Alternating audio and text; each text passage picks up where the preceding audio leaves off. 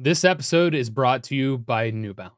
You don't have to be an elite athlete when you pound the pavement. Whether you've run 5 marathons or you only run when necessary, whether you're chased by bears, zombies, monsters, the apocalypse is coming. But New Balance will have you covered regardless. Whether you need shoes for comfort, stability, or race day speed, they've got you covered. Because the only right way to run is your way. New Balance. Run your way. Visit newbalance.com/running to learn more. This episode is brought to you by Atlassian. Atlassian software like Jira, Confluence, and Trello help power global collaboration for all teams so they can accomplish everything that's impossible alone. Because individually we're great, but together we're so much better. Learn how to unleash the potential of your team at Atlassian.com. Atlassian.com. Atlassian.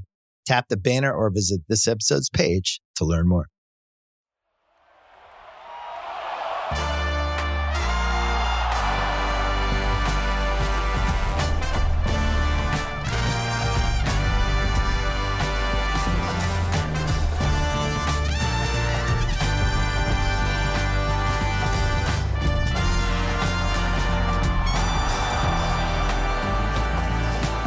Hello and welcome to Go, my favorite sports team. You're back again for another week of informational sport-related information. I am your host, or one of the hosts, and because I am one of the hosts, you can automatically assume that I have equal knowledge in the subjects of which we are discussing. That is a lie. Can't believe I started off this podcast with a lie. I'm joined by Tyler, who knows more than I do. Well, only in the area of sports. I wouldn't openly state that I know more than you in the general sense of life, but I definitely know more about sports. I studied it. I have a master's degree in sport administration. You know, I spent a lot of my life being an athlete, so I do know a good bit about sports. I can't believe Tyler's starting this off with a lie. He knows more about me than anything. He knows more about me than I do. He knows me biblically. What is that supposed to mean? I don't know. It just sounded right. I never know what I'm saying when I'm saying it. I just say the words that come to my mind and they flow out of my mouth. Yeah, when people say knowing somebody biblically, like, what does that actually stand for? Does that mean they just know you naked? I don't know. I think biblically means inside and out. Knowing someone biblically. I'm literally looking this up right now. Mm-hmm. Oh, it is to have sex with someone. That's just probably all right. one of the things. Okay, so which one of us speaks in riddles? One of us speaks in rhymes. Whoa, I thought we don't speak of that other podcast. What do you mean? I don't know what you're talking about. That's an expression that anyone says. Oh, you're right. Mm-hmm. Completely, everyone in the world knows exactly what that is. Okay. Well, anyway, we're back for more sports-related knowledge and random other crap that we're going to, well, mostly me, is going to bring up in the midst of it. So I'm ready. Tyler, what are we talking about today? Well, today we're going to get into figure skating. Interesting. Figure skating. Okay, not a sport. Case closed. No. What? No. Hold on. We haven't even gotten to that One of us speaks in riddles. One of us speaks in rhymes. One of us lies all the time. All right. So figure skating. I know figure skating. It's skating.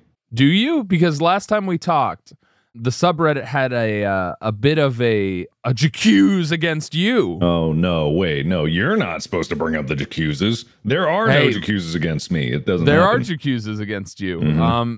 I can't find the actual ones, but I remember them, where a lot of people were yelling at you saying that figure skates aren't flat on the bottom. Aren't flat. No. I didn't say they were are flat. Concave. Yeah, that's what I said.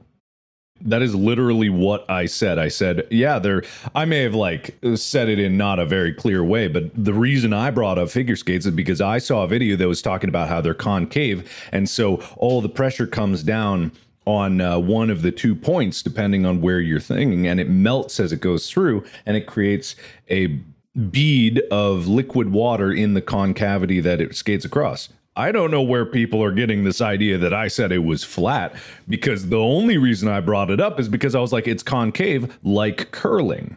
And I'm just choking on my spit. They're trying to stop me. The ghost. The ghosts. See, they lie. Oh. So we can't trust any GQs from here on out because we don't know if they're telling a riddle or a rhyme. No, you can't do this to me. Yeah, no, see, that's literally because if they go back, they'll know that I said like curling, and I learned that there's a concavity to a curling stone, and therefore that's why I brought up the relation between that and the figure skating, because they can't prove otherwise. Just because I might have misspoken at some point and said flat or something, I probably said not flat, because the whole reason I brought that up. GQs eliminated. I'll give you that point. All right, thank you. That's a point for Mark. All right, awesome. How many points I got? I think throughout the total life of the podcast, like 3. Okay, Will, put in a text-to-speech announcer of how many points I have. Like 3. Thank you. I'm in the lead, baby. I'm gonna win this one. I don't get points. I already have the points. I take my points and I give them to you. Yeah, right. Well, as we all know, the host can't be the host in the next one. Oh no! Wait, what happens if we become tied in points? Do we both just spontaneously explode? No. We'll just make up whatever that happens, and probably it'll end up with me winning. That's how it usually goes. But figure skating, yes. I basically explained all of it, so people can probably just rest easy knowing that they have all the knowledge. This episode is brought to you by New Balance. You don't have to be an elite athlete when you pound the pavement. Whether you've run 5 marathons or you only run when necessary, whether you're chased by bears, zombies, monsters, the apocalypse is coming. But New Balance will have you covered regardless. Whether you need shoes for comfort, stability, or race day speed, they've got you covered. Because the only right way to run is your way. New Balance. Run your way. Visit newbalance.com/running to learn more. This episode is brought to you by Rocket Money. You know, all those subscription websites, they just hide those charges from you. They're hidden and repetitive and you forget about them. Oh, I know exactly which websites you're talking about. The ones that you like to go to. Oh, you do? I've literally spent so long digging through my finances. Rocket Money can help cancel your subscriptions. You're saying Rocket Money is a personal finance app that helps and cancels your unwanted subscriptions, monitors your spending, and helps lower your bills so you can grow your savings? Absolutely, yes. With Rocket Money, I have full control over my subscriptions and a clear view of my expenses. Yeah. Rocket Money will even try to negotiate lower bills for me, up to 20%. Maybe. But for our listeners, definitely yes. Stop wasting money on things you don't use. Cancel your unwanted subscriptions by going to rocketmoney.com/sportsteam. That's rocketmoney.com/SPORTSTEAM. That's rocketmoney.com/sportsteam. Okay, picture this. It's Friday afternoon when a thought hits you. I can spend another weekend doing the same old whatever, or I can hop into my all-new Hyundai Santa Fe and hit the road. With available H-Track all-wheel drive and 3-row seating, my whole family can head deep into the wild. Conquer the weekend in the all-new Hyundai Santa Fe. Visit HyundaiUSA.com or call 562-314-4603 for more details. Hyundai, there's joy in every journey.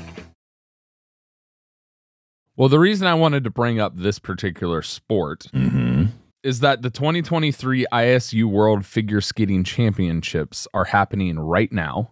Okay. They've been going on from March 20th and will go until March 26th. So now's the perfect time for us to talk about this sport. Okay. So you've been ice skating. Yes. I know this because I've also been ice skating at the same time that you've been ice skating. Just simultaneously in different rinks. Yes. We on opposite sides of the U.S. way of saying, yeah, we went figure skating. But listen, we were part of a group and we were on the ice at the same time. We just so happened to coincidentally be ice skating on different parts of the planet. And FaceTimed each other while we were doing our own tricks. I know, right? Just midair, he answers a call. He's like, "Whoa, you too!" And I go, "Yeah, me too." And then I break my clavicle. Wait, did you break your clavicle? No, that's a lie. I'm telling lies. Oh, gosh. How is it not clear at this point that I'm lying? I don't know. Listen, I just trust you wholeheartedly. Well, that's your first mistake right there. Yeah. I know you biblically, so apparently I just trust you biblically. I want to make it clear he does not know me biblically. But is that a lie? You'll never know. Oh, no. All right. You know how to ice skate. At least well, yeah, you don't kind fall of. too much. Mm-hmm. What do you think of when you think of figure skating? I think of elegant costumes. I think of big tricks, jumping in the air, doing lots of twisties. Triple axel. I've heard that a lot. Quadruple axel. And it's usually to music. Nice. I think that's a very accurate description. You did a great job. Should I? God, man, I really have the instinct to be like, and that's the episode, but that sounds like it might be the episode. Nope. Oh, okay. Nope. Now we get into the real conversation. Okay. Act 1. Mm-hmm. The first skaters. Okay. When people started ice skating, how long ago do you think that took place? Well, I mean, people would have been going out on the ice probably from a very early period of human history, because I'm not 100% sure about, the history and timeline of the human race, but I imagine that it was something, near or adjacent to an ice age of some kind. So I imagine that humans' experiences with ice are probably profound. And then there were the crazy ones that were like, I'm going to go out there on that ice. And everyone else was like, don't do it. Because, if you fall, you die. Fall through the ice, not just fall down. Right. I mean, I guess people can die if they just fall, but They can, yeah. And freak accidents, they definitely can. yeah. Well, figure skating wasn't invented until the 1840s. No, that's relatively recently. Yeah. But like you said, traveling on ice using skates is thousands of years old. Mm-hmm. The earliest records date to back around 3000 BC in Scandinavia, where people used bones as skates. Bones. That's awesome. So they used them to travel across their frozen waterways. The skates were often made out of shin bones of deer and elk and horses and other animals. Could have been humans. I don't know. I kind of doubt it. I kind of doubt that would feel. I feel like even back then they'd be like, that's kind of weird. Yeah, no, grandma died. You're like, my skates are breaking down. She's got shin bones. You really want grandma's brittle bones for your skating out on those thin ice sheets? No. Listen, we're talking about 3000 BC. Grandma was probably like 30. I mean, you're probably not wrong, but I still don't like it. So they were obviously a common mode of transportation during the long winter months because they could travel faster on the ice, gliding across ice. Go fast. All right. You're right. Maybe. But obviously, bones aren't exactly as stable as metal. You could only travel about 2.5 miles per hour on them. So it's barely more than walking. I would figure that like snowshoes might be better. Actually, no, that's if you're in snowy terrain and icy stuff, I guess it would be better than walking. Yeah, snowshoes really were more so that you didn't like fall into the snow, but I'm sure you knew that. Yeah, definitely. So often people used to use sticks, poles, or staffs to pull themselves forward, as the bone skates lack the sharp edge that current modern skates do to allow you to glide and use them to push off of. Okay. So they kind of rode them more like skis, but on ice. Interesting. Modern skates can only travel forwards and backwards, but because bone skates had that flat edge, that allowed the skater to travel in any direction. You could just slide sideways. So they had omnidirectional skis back in the day. Yes, but only on ice. Interesting. Okay. Well, I mean, that's kind of cool, but it also like lends to the idea that these bones are kind of rounded and not sharp. So they're not doing the same cutting as they are today. No. They, their tools and implements were a little more simple in 3000 BC. Okay. The earliest written mention of ice skating was by a monk in Canterbury named William Fitzstephen. It could be Fitzstephen because it's spelled like Stephen, but Go ahead. Say those people are weirdos. Call them out publicly. Oh my God, he did it. They are. I even have family that has that name spelled that way, and it's like, why is PH always taught in English as F, but for whatever reason in Stephen, it's a V sound? You want me to tell you why it's like that? Do you know? Yeah, I do. Oh, sure. Yeah, do it. Explain. It just comes from a difference in default mouth shape for a language, right? So F and V are made with the same teeth to lip shape.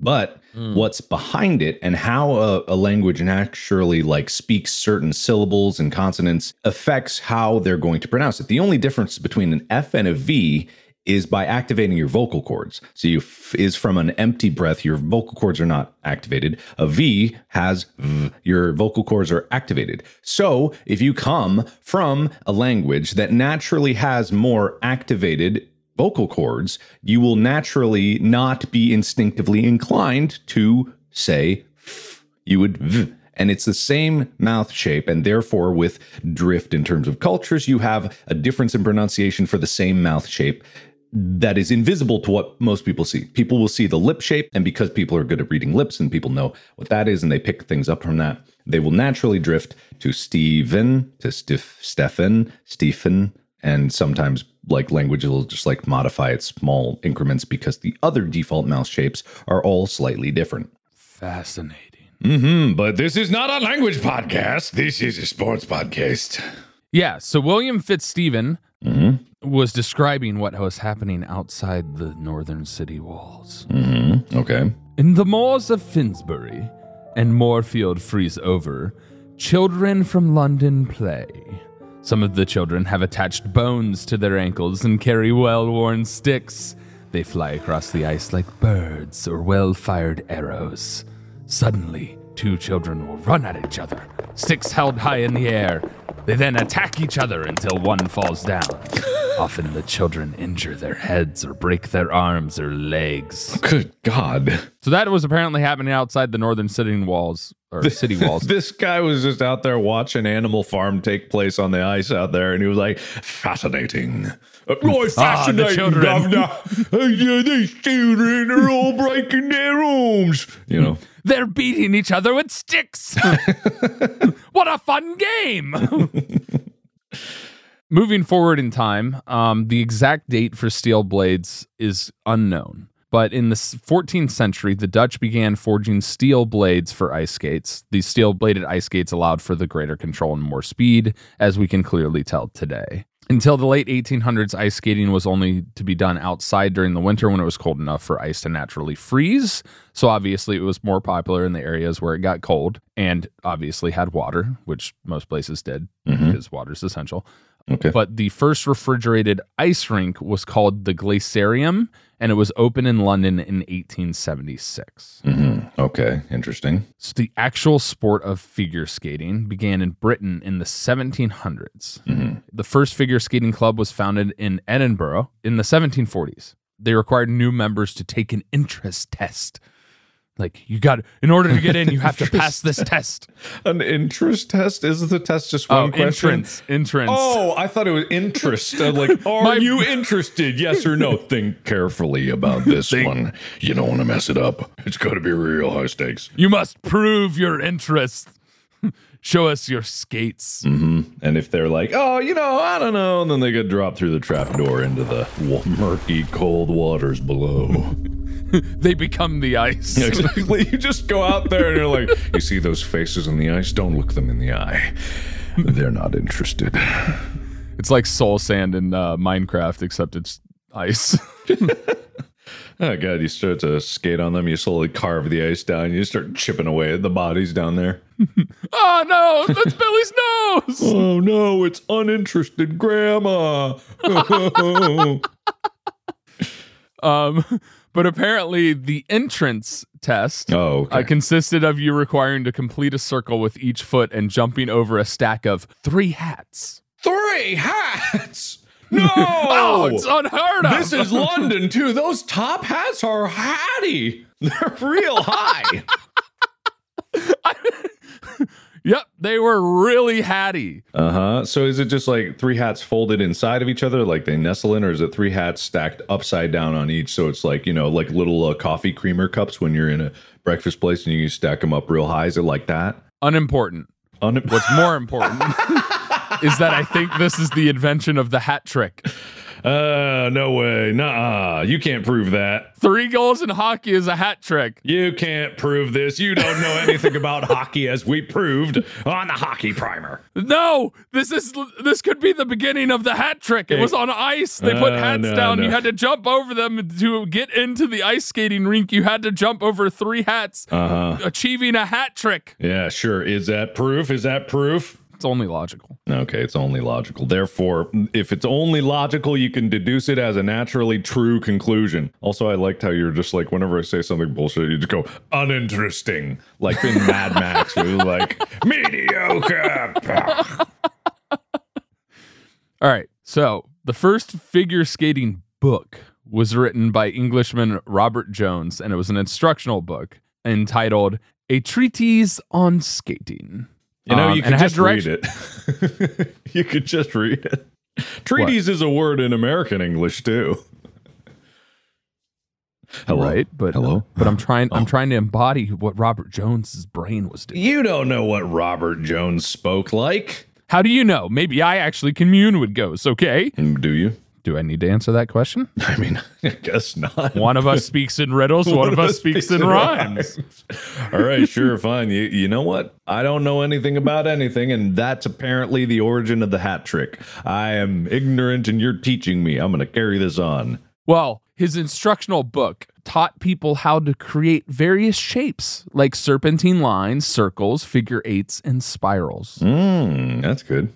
And thus began the English style of skating, which early competitions were based not on the techniques themselves, but how exactly the competitors would follow the patterns etched into the ice. Okay, interesting. So by the late 1800s, figure skating evolved into competitions where athletes had to perform 41 designs. 41. All right. Yes. For example, the figure eight, as well as their own figures. The style of skating was very technical, formal, and rigid. It's basically like dancing. You had to kind of follow the steps to a degree, but you had to freestyle to how you navigated from one shape to the other. Yeah, so it was connecting a bunch of pre-planned routines, basically. Similar to square dancing, early figure skating had a caller who would call out the names of the formations and movements that skaters would then perform. Wait, they did our idea. Huh? What idea? This is like horse for gymnastics, when the thing was like how you could really compare the level playing field. The caller would call it out and be like, that guy did a figure eight better than that guy did the figure eight. That guy wins. Oh, when was that our idea? We talked about it in You think I remember something. anything I've ever said in my life? As you'll discover on the subreddit with people accusing me, I've said things that are apparently a complete core belief of mine, and I never remember even saying it. One of us speaks in riddles, one of us in rhymes. All right, but okay, so playing horse, because I think I vaguely remember this. It's like a better judging system is to do a trick and then see if the other one does it, like, to the same degree, I guess. Yeah. It created a better comparative analysis for judges to then be able to actually judge without bias and scorekeeping that is like, we think this trick is more difficult. Mm-hmm. Yeah. Because it had to do with Simone Biles and the fact that she can do tricks that nobody else can do. Yeah, 100%. Right. And we're like, well, she should just win. Right, yeah. If someone does a trick that no one else can do and does it well, I think that qualifies as, wow, you're the best. Here you go. Yeah. Here's your medal that represents who the best is, and you're it.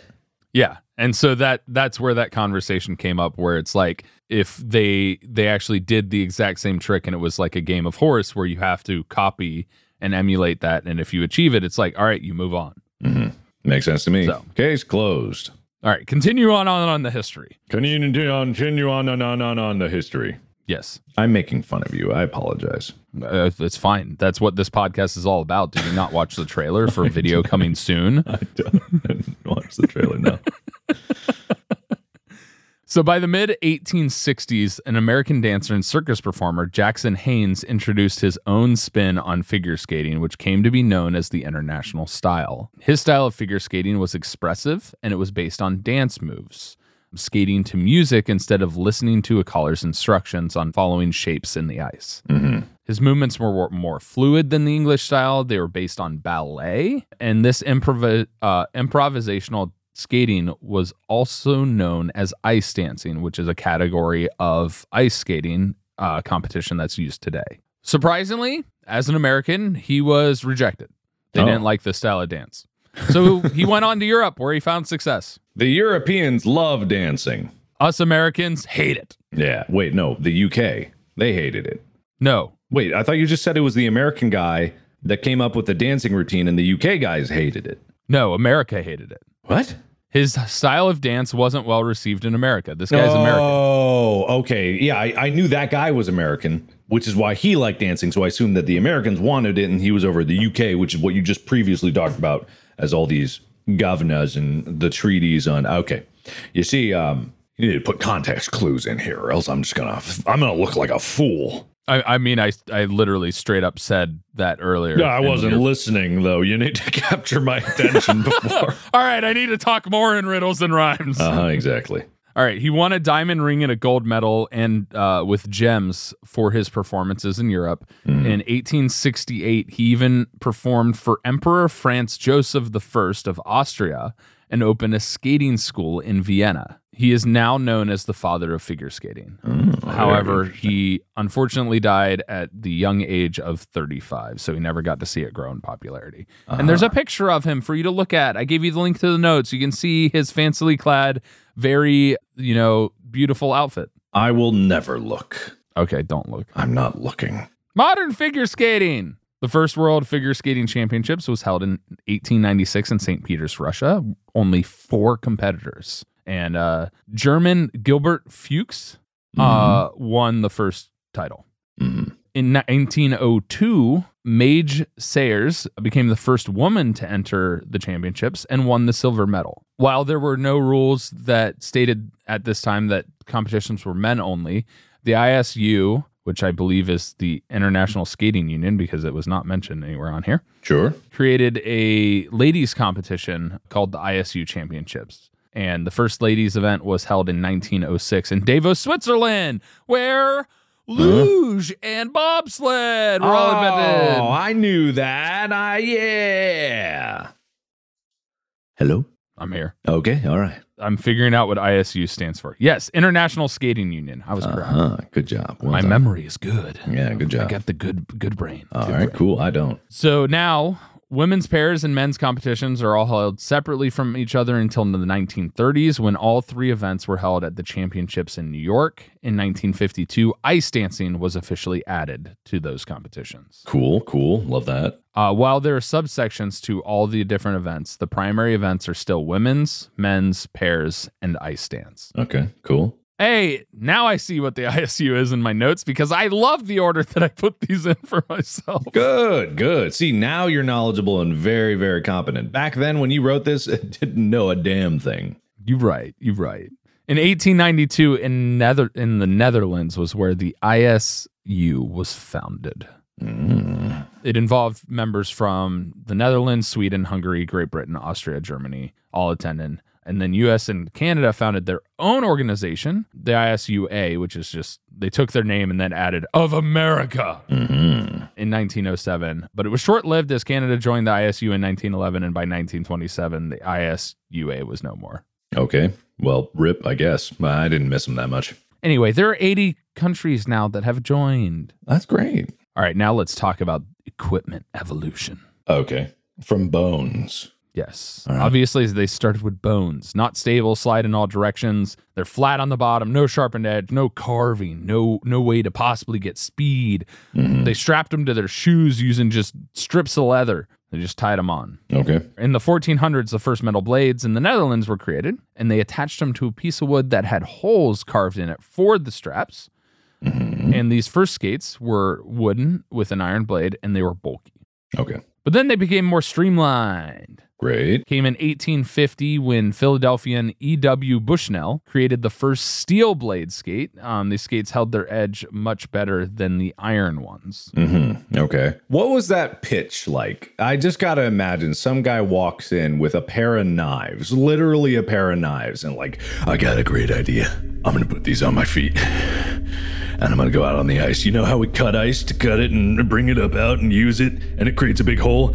I got these. You're right. How would you pitch that? Yeah, I have no idea. I think you just have to do it and be like, wee, look at me. I'm having so much fun, and this definitely isn't deadly. 100%. Especially in a sport where people are tumbling and falling all over the place, and then there's just knives gliding across the ground. Like that it feels like it needs a little bit of a convincing. Yeah, I mean, it's the American way. It's like, ooh, this looks dangerous. How can we make it more dangerous? Mm-hmm. We'll jump 20 helicopters on a motorcycle. Yeah, something like that. Anyway, the father of figure skating, Jackson Haynes, invented a 2-plate, all-metal ice skate that attached directly to his boots, no longer needing the cumbersome wood that goes on the bottom. It simply was full metal. Mm-hmm. Toe picks were then added to skates in the 1870s, allowing figure skaters to do the jumps and stops and spins a lot better. And then there were improvements to the quality of materials and the boot part of the skates. Today, figure skates are similar to early modern skates in many ways, except they're automatically built into the boot now instead of being like, I already have shoes. Let me just strap this metal thing on with leather straps and belts and stuff. Yeah. I mean, how else are you really going to do it back in the day? They didn't have many precision machining capabilities back then. That's true. I mean, they still had, the blacksmiths. Oh, can you imagine the blacksmiths making these skates? They're like, these blades are for boots. I mean, how they don't ask questions. When a blacksmith gets a commission, they just make the blade, and they're like, I don't ask questions. I don't need to know. You use this blade for wherever you want. Death or entertainment, maybe both. Have fun. Have fun, kids. And then they send them out with 8-year-olds running out. Here's your bladed stick to attack each other on the rivers outside of the walls. Yeah, make sure you break your arms. No stab wounds, otherwise you'll be charged. Mm-hmm. Going into the Olympics, figure skating actually was introduced to the Summer Olympic Games in 1908 and then was moved when the first Winter Games came about in 1924. Again, the competitions remain the same. And today there are the men's and women's singles with short program and free skate as the two sections. Short program is skated first and has required elements, which include jump spins and a step sequence, while free skate is the second section where the event is choreographed to music, with technique being important, but it allows for more creativity because there's less requirements that you have to do this trick, you have to do that. So I guess short program kind of fits our level of more comparable in the sense of you have to perform these elements. Mm-hmm. And so you have the adequate comparisons of the elements. Cool. Sounds good to me. Oh, actually, the singles event is you have to do the short program first, and then if you move on, you do the free skate. I read this completely wrong. Okay. So that's their competition. For singles competitions, men's and women's, they have to do the short program. If they do well in the short program, then they move on to the free skate part, and then they're judged to see who wins the overall in the free skate. And then the pairs event does the same thing. They have to do the short program and then do the free skate. Only 16 pairs advance from the short program to the free skate. Mm-hmm. Ice dance, the event is divided into short dance and then free dance, with only the top 20 couples in the short dance advancing to the free dance. So basically, you have to achieve... you're good enough. By comparison, you can do the tricks just as good as the rest of the competitors that move on. Now you can have fun. Okay. Then you have fun. At what point, I've always wondered this about sports is like, at what point for most people does it stop just becoming fun and become that job? Like as someone who kind of has turned video games into that, where it's like, instead of being something to relax, it is more a job like thing. I feel like it's got to be for everybody. There is a point where, that sport, which was your relaxation and, fulfillment thing, just became kind of a job. I guess a lot of it would be based on the mentality. You get to the point to where it's like, it's fun. I'm doing it for fun. And then you get to a point to where everybody's like so technical and the details are so immense that they're judging you so specifically and you're training really hard. And at that point you're like, well, this doesn't feel fun anymore. Yeah. I think that's a good reason why some athletes end up retiring. It's because they get to that point. A lot of early retirees in the NFL that have been drafted and stuff have talked about this, and it's like, it's not fun anymore. Yeah. Feels like a job. Not Tom Brady, though. He loves it every second of it. Never going to quit. Did he Supposedly. quit? Did he quit? Yes, he retired. Oh, okay. The second time. We'll see if he comes back, but he did retire. Okay. This episode is brought to you by State Farm. You might say all kinds of stuff when things go wrong, but these are the words you really need to remember. Like a good neighbor, State Farm is there. They've got options to fit your unique insurance needs, meaning you can talk to your agent to choose the coverage you need, have coverage options to protect the things you value most, file a claim right on the State Farm mobile app, and even reach a real person when you need to talk to someone. Like a good neighbor, State Farm is there.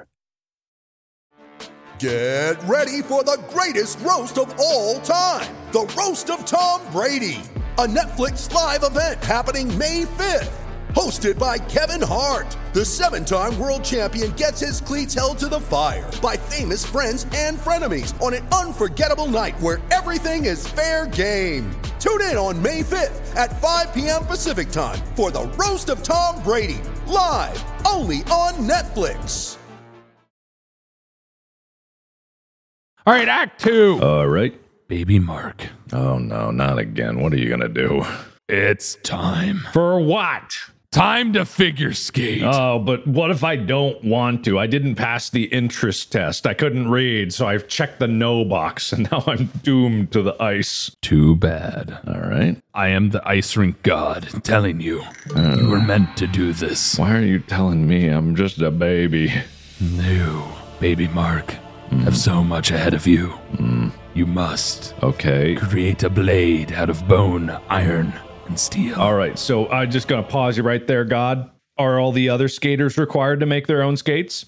For this particular skating competition that is judged by the gods, you are. All right, okay, all right. So you're saying I have a natural talent for this, right? You have been chosen.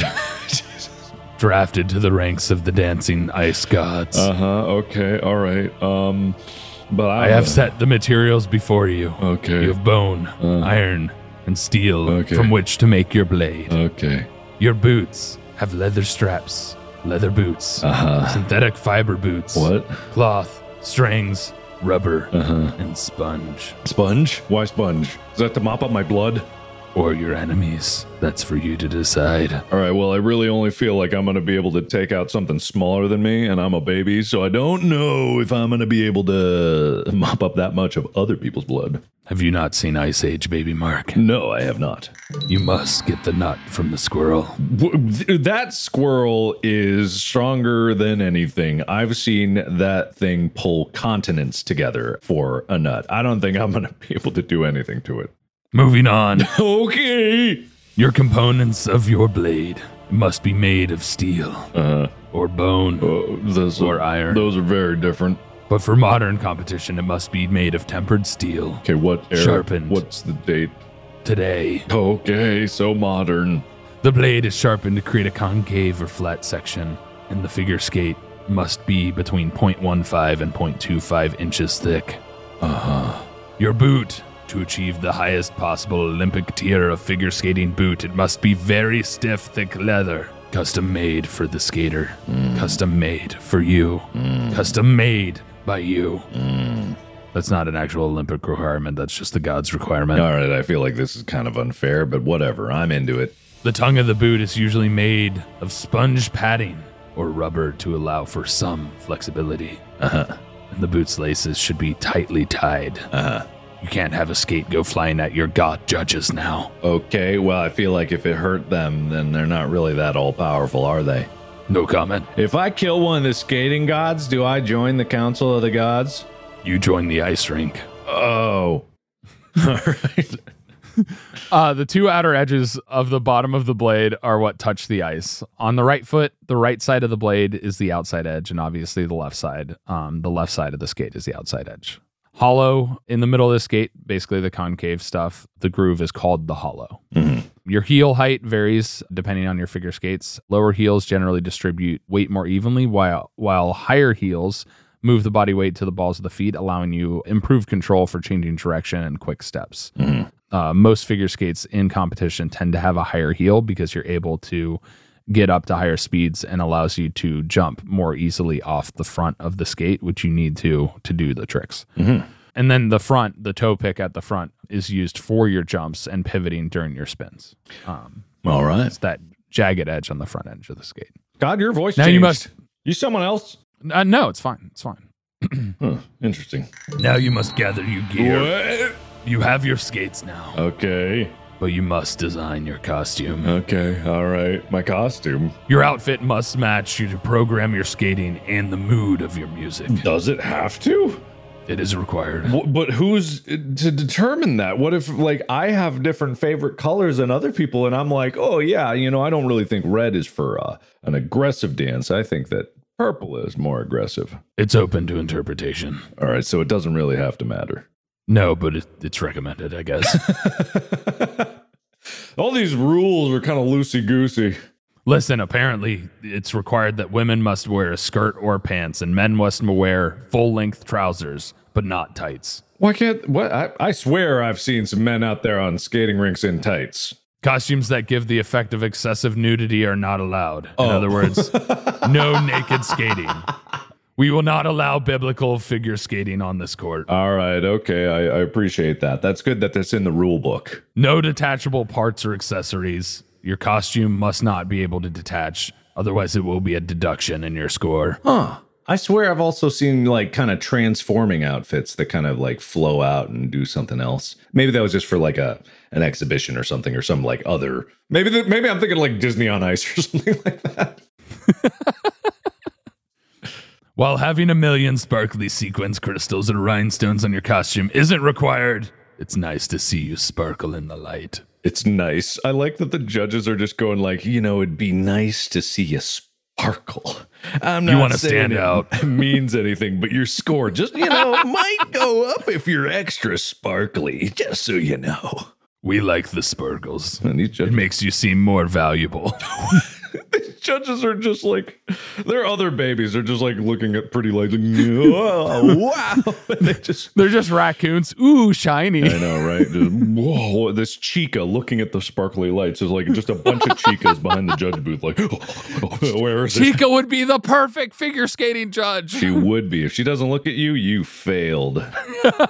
Terrible routine. Terrible. All that would happen is you or Amy would walk into the room and she would just be like, "You're not important." Yeah, you're not important. Now you should see her going into the office. She just immediately in there runs to everybody else like, oh, okay, bye. Oh, bye. All right. I mean, in all fairness, I do remember that happening quite a bit when she came into the office, when we had the office. No, I'm talking about the production office. Oh, yeah. But she also did right. that for the production office of In Space. So, Right. Oh, yeah. So flexibility is the name of the game. So your costume should be made out of spandex, mesh, lycra to accommodate the wide range of flexibility that you, Baby Mark, can achieve. Well, babies are kind of flexible in that they have really soft bones. Good. Now find your rink, Baby Mark. There, that one with the ice in it. Is it 196 feet and 10 inches long by 98 feet and 5 inches wide? Oh, yeah, absolutely. I measured beforehand because I'm interested. Beautiful. That's the maximum size. If it's over that, you failed. Okay, well, the it's minimum exactly- size is 183 feet and 9 inches long by 85 feet and 4 inches wide. Well, it's above that and below the other one. Okay. Is it rectangle? Sort of. Is the ice surface temperature kept between 22 and 26 degrees Fahrenheit to maintain perfect ice quality? Oh, yeah, you know it. Because if it's too hot or too cold, it can affect your performance. Well, it doesn't. I've trained on this one all my life, which is not very long. Okay, because if it's too cold, you will land and hurt yourself, increasing your risk of injury. No. Babies bounce. All right, choose your music. Thrash metal.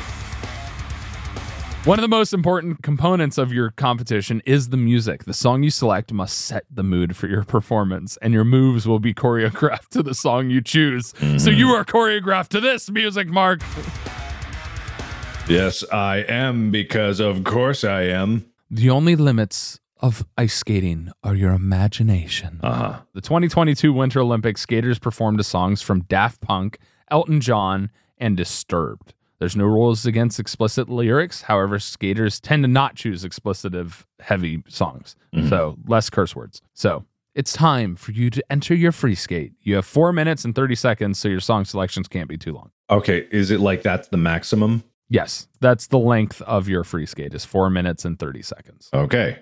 If the baby Mark goes out on the ice, does the whole thrash metal routine, does a quintuple axel, does a quintuple triple backflip twist, lands everything perfectly, just stunning, But let's say, for the sake of fairness, I flipped off the judges on the way around. Probably a deduction for the flipping off the judges. There's a rule in the rule book for like, interesting. Flipped off -2. They're the judges. There's probably, maybe there's a rule for it, but otherwise it's like, you scuff at me, I scuff at you. Mm-hmm. All right, now the key part, we hadn't even gotten into your routine. You came up with moves already, but you can choose your moves, but there are requirements and limitations. Mm-hmm. While there aren't specific requirements for elements that have to be included in Free Skate, there are limitations. The max amount of jumps you can do are 7, but you must complete at least one axle type jump. Mm-hmm. And I'll explain what an axle is here in a second. A maximum of 3 spins, one of which must be a spin combination, 1 a flying spin or a spin with a flying entrance, and 1 a spin with only one position. Mm-hmm. Okay. All right. I don't know what any of that meant. I like I said, I'll explain. Okay. A maximum of 1 step sequence and a maximum of 1 choreographic sequence. Mm-hmm. All right. So to explain an axle, it's a forward-facing jump that was originally invented by a Norwegian, Axel Paulsen, in 1882. The axle jump is the only jump in which skaters take off from a forward outside edge, so your forward skate. The skater rotates 1.5 times in the air for a single axle, 2.5 times for a double, and so on. And you land on the backside edge of the opposite foot from which you took off from. So if you're leading with your right foot, you jump off of that, and you must land on your left foot on that outside edge with that skate being behind you and your other foot being stuck like in the direction you were going. So your other foot would be behind you and you would land going backwards. So my feet are turns. backwards? I can kind of do that where I turn my feet around, but I feel like landing on that is just going to make my knees explode. No. I'm trying. You don't turn your feet. Your whole body turns. My whole So you body jump- turns? What do you mean? And my feet are forward? That's even harder. This is hard to explain, Mark. What's You're making it turning harder. on me? My baby Your marker's whole twisted up body. like a pretzel, like just Your whole- sliding on my It all ass, which is turns on my this- front, and my knees, which are on my head. I don't know where my feet are. They're long gone. It all turns the same direction. So if you jump off of your right foot that's currently forward, you'll land moving backwards, like if you're sliding backwards, with what relative to you, your front foot is, would be the one you land on. Okay, so At least I think that's correct. You know, in Terminator 2, when the T-1000 hits the wall towards the end and then inverts, turns inside out, like that's what I see. I go up in the air, I spin in a random tornado type direction, and then I midair and land back totally the Perfect. same direction I was going. Perfect. I don't have a video of it for you, but I do have a video of this next trick called the Bellman Spin. It's named for former Swiss skater Denise Bellman, where you stand in upright position and the skater reaches behind their shoulders and grabs onto the skate of the free leg. The free leg then reaches up towards the ceiling. So the skater rotates while standing upright in a kind of reverse split position. Oh, God. Okay, so I bend my leg up over my back and Yep. grab my foot, Yep.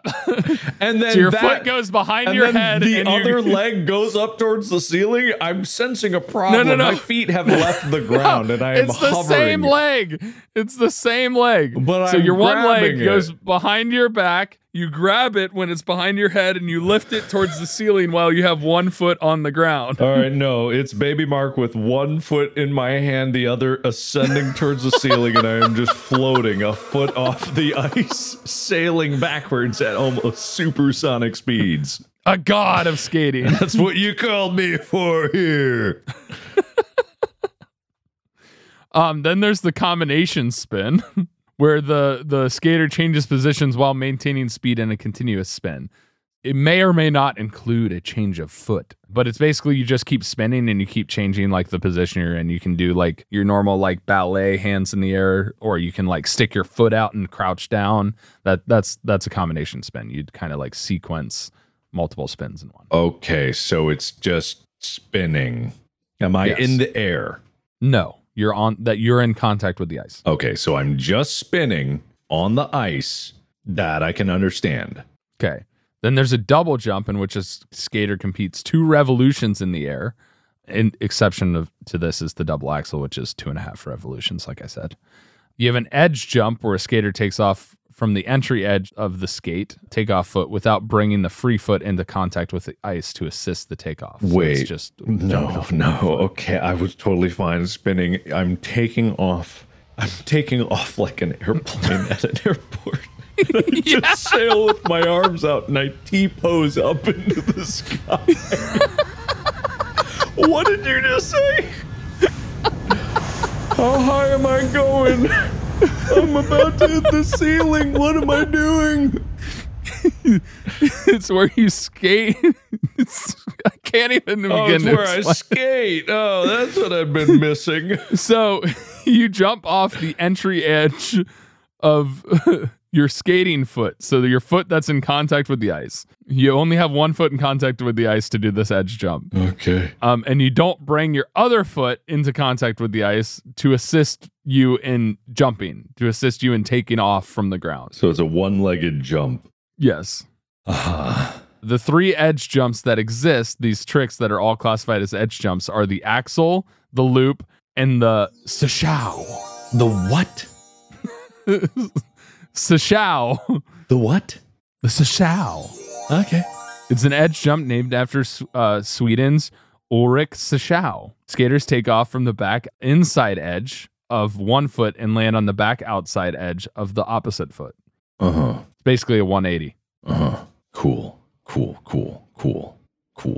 Anyway, there's like the move called the Lutz, where you jump backwards on expansive curves. You know, you dig into the ice and rotate into the opposite direction of the curve before landing on the back outside edge of the foot opposite of the launching foot. There's a triple Lutz video here in my notes that I just sent you for you to be able to watch. That's done by Carolina Costner. If you want to try and describe it. No, I'd rather have my imaginations of how this nonsense is occurring and my floating a few feet off the ground, taking off like a helicopter and spinning up into the heavens. I'd appreciate this version to stay in my mind. All right. I'll give you 2 more. One is very simple. The quadruple jump. It's you jump once and you spin 4 times around and you land. Okay. That's the quadruple jump. Very easy. Now for the more fun one, the scratch spin. The scratch spin. It's an upright spin, begins on the back inside edge. Your free leg, which is the one that's not in contact with the ice, is extended in front of the body with your thigh raised and your arms are up on both sides. Like T-posing out to the side. So you bring the free leg down and draw your arms close to the body, accelerating your spin to increase the number of revolutions per minute. So you're just grinding into the ice like a drill. So I'm just spinning. Very fast, yes. But the thing is, you already told me of a trick that was just spinning. Yes, but this is a type of spin that's within the other spin that I was telling you about was you do a bunch of different spins in the same spin. Wait, this is a particular type of spin. So when I must have missed the do a bunch of different spins in the same spin, because how do you do a bunch of different spins in the same spin? What do you mean? I thought this is what you were saying back then, but how do you spin spinnily and when you're spinning? Moving on. No! The twizzle. This is your last trick. Okay. It's a series of turns on one foot. Skaters perform their rotations quickly with continuous action side by side, preferably close to each other on the ice. A series. It's when you do 2 people where you just spin. You just turn on one foot. No, turn on one foot. What do you mean turn on one foot? Do I hop? Am I hopping? Turn on one foot? All right. This is how you do the event. So in previous primers, we went over the exact starting forms and step-by-step instructions. But because this is an art form, it even says, because it is an art form, the starting position and exact movements needed a complete routine vary widely depending on the elements each skater have for their routine. So to begin, you get into the rink and skate into the starting position for your routine, wherever that is or whatever makes sense, which a lot of times is center ice. Then you do your performance, your music starts, and you begin your routine. And you follow around and do your selected elements and moves as possible. And if you don't complete a move because you have a list of moves that you give the judges or fall, they keep track of all of that. And the whole idea is you want to try and keep going and recover or make it work. Because there are many skaters where they'll have written in that they do a triple axel, and sometimes they only end up spinning fast enough to do a double axel, and then they move on. So they deduct points because you didn't complete what you said you were going to do.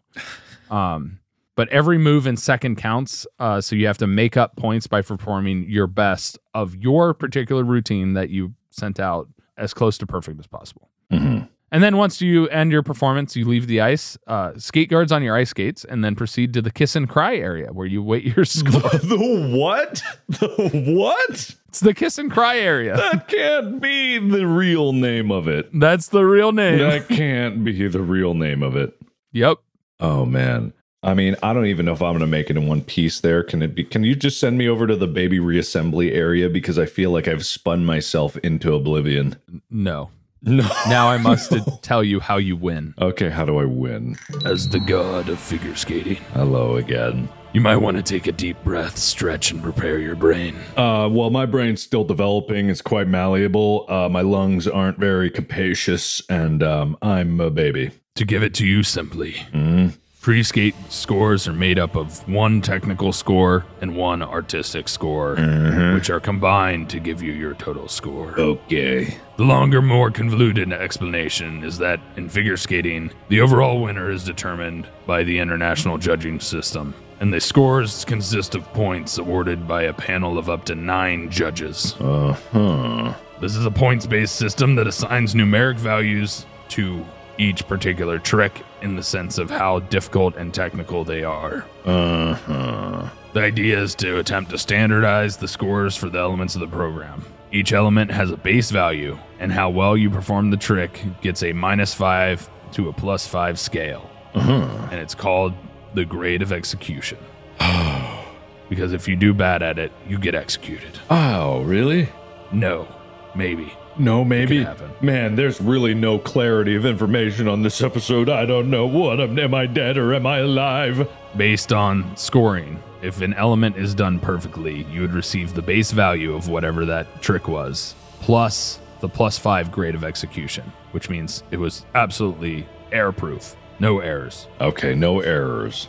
If it has a mistake or isn't performed correctly, it will result in a lower grade of execution score and a deduction on the base value. Okay, got it.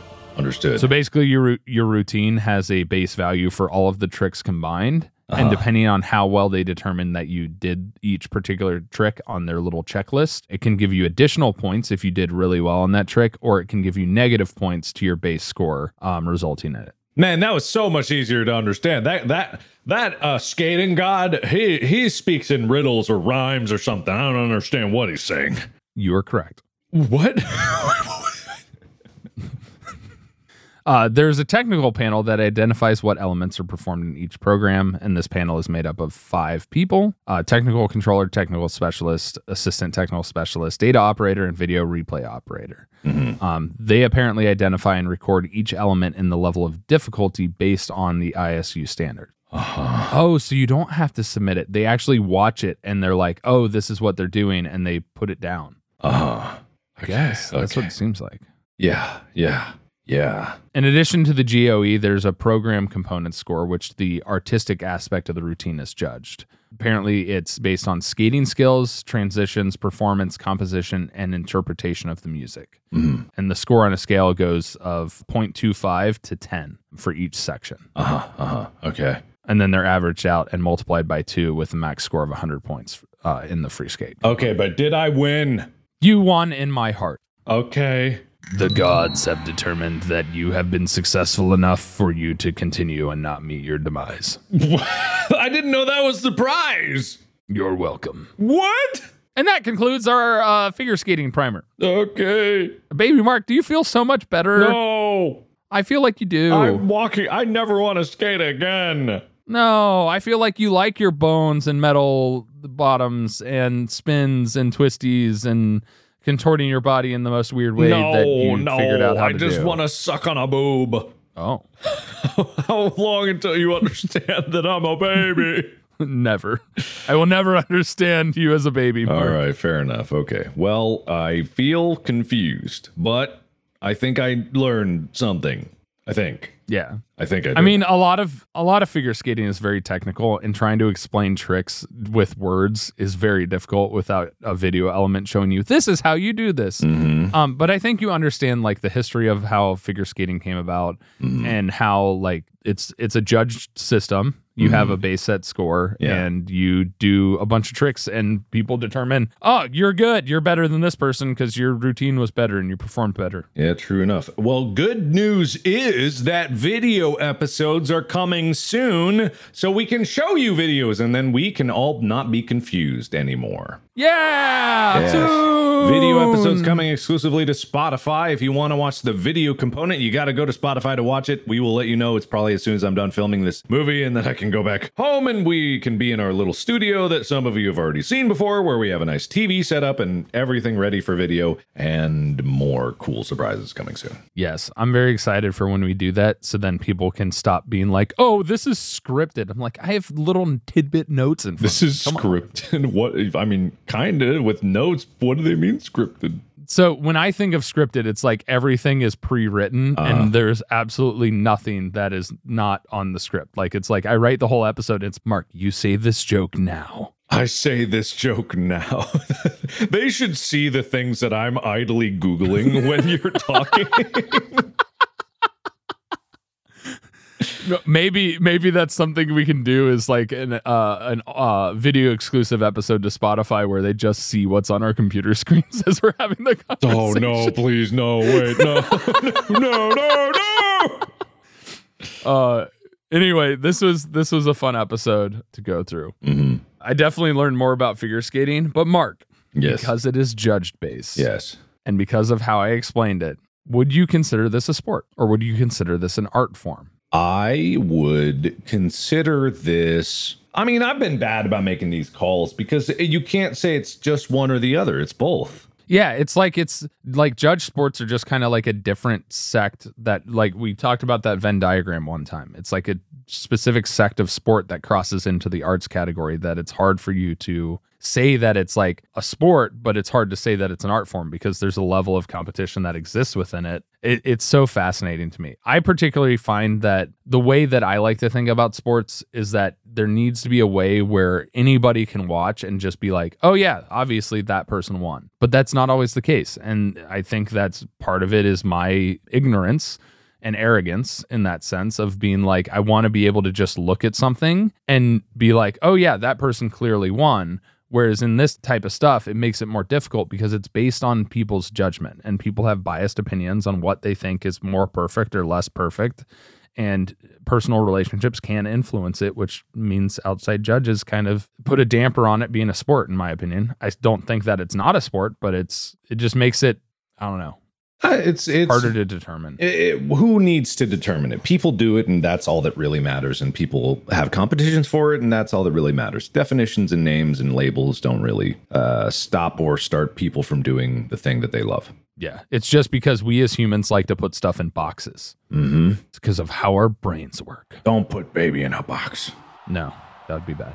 Don't do that. But what you can do is download the Spotify app to be ready for the video exclusive episodes when they come out. Mm-hmm. Should be very soon, right around the corner. So get ready, everybody. And outside of that, check out the Discord. We got some Discord stuff going on. You know, you can talk in there. Go to the subreddit if you want to add some jacuzzes or give suggestions for episodes. Kindly, please. Spam is definitely something we don't want to see, but you know, it's welcome. We like to see what you want us to talk about. Mm-hmm. And I have nothing else to add. No, but you can find Mark where Markiplier exists all over the internet, and me as Tyler Scheid or Apocalypse_12 all over the place. And stay tuned, and we'll be back with more episodes coming soon. All right, sounds good. I can't wait to learn. And the skating gods have spoken. Yes. You must execute this trick perfectly, or else. Okay. All right, bye. Bye.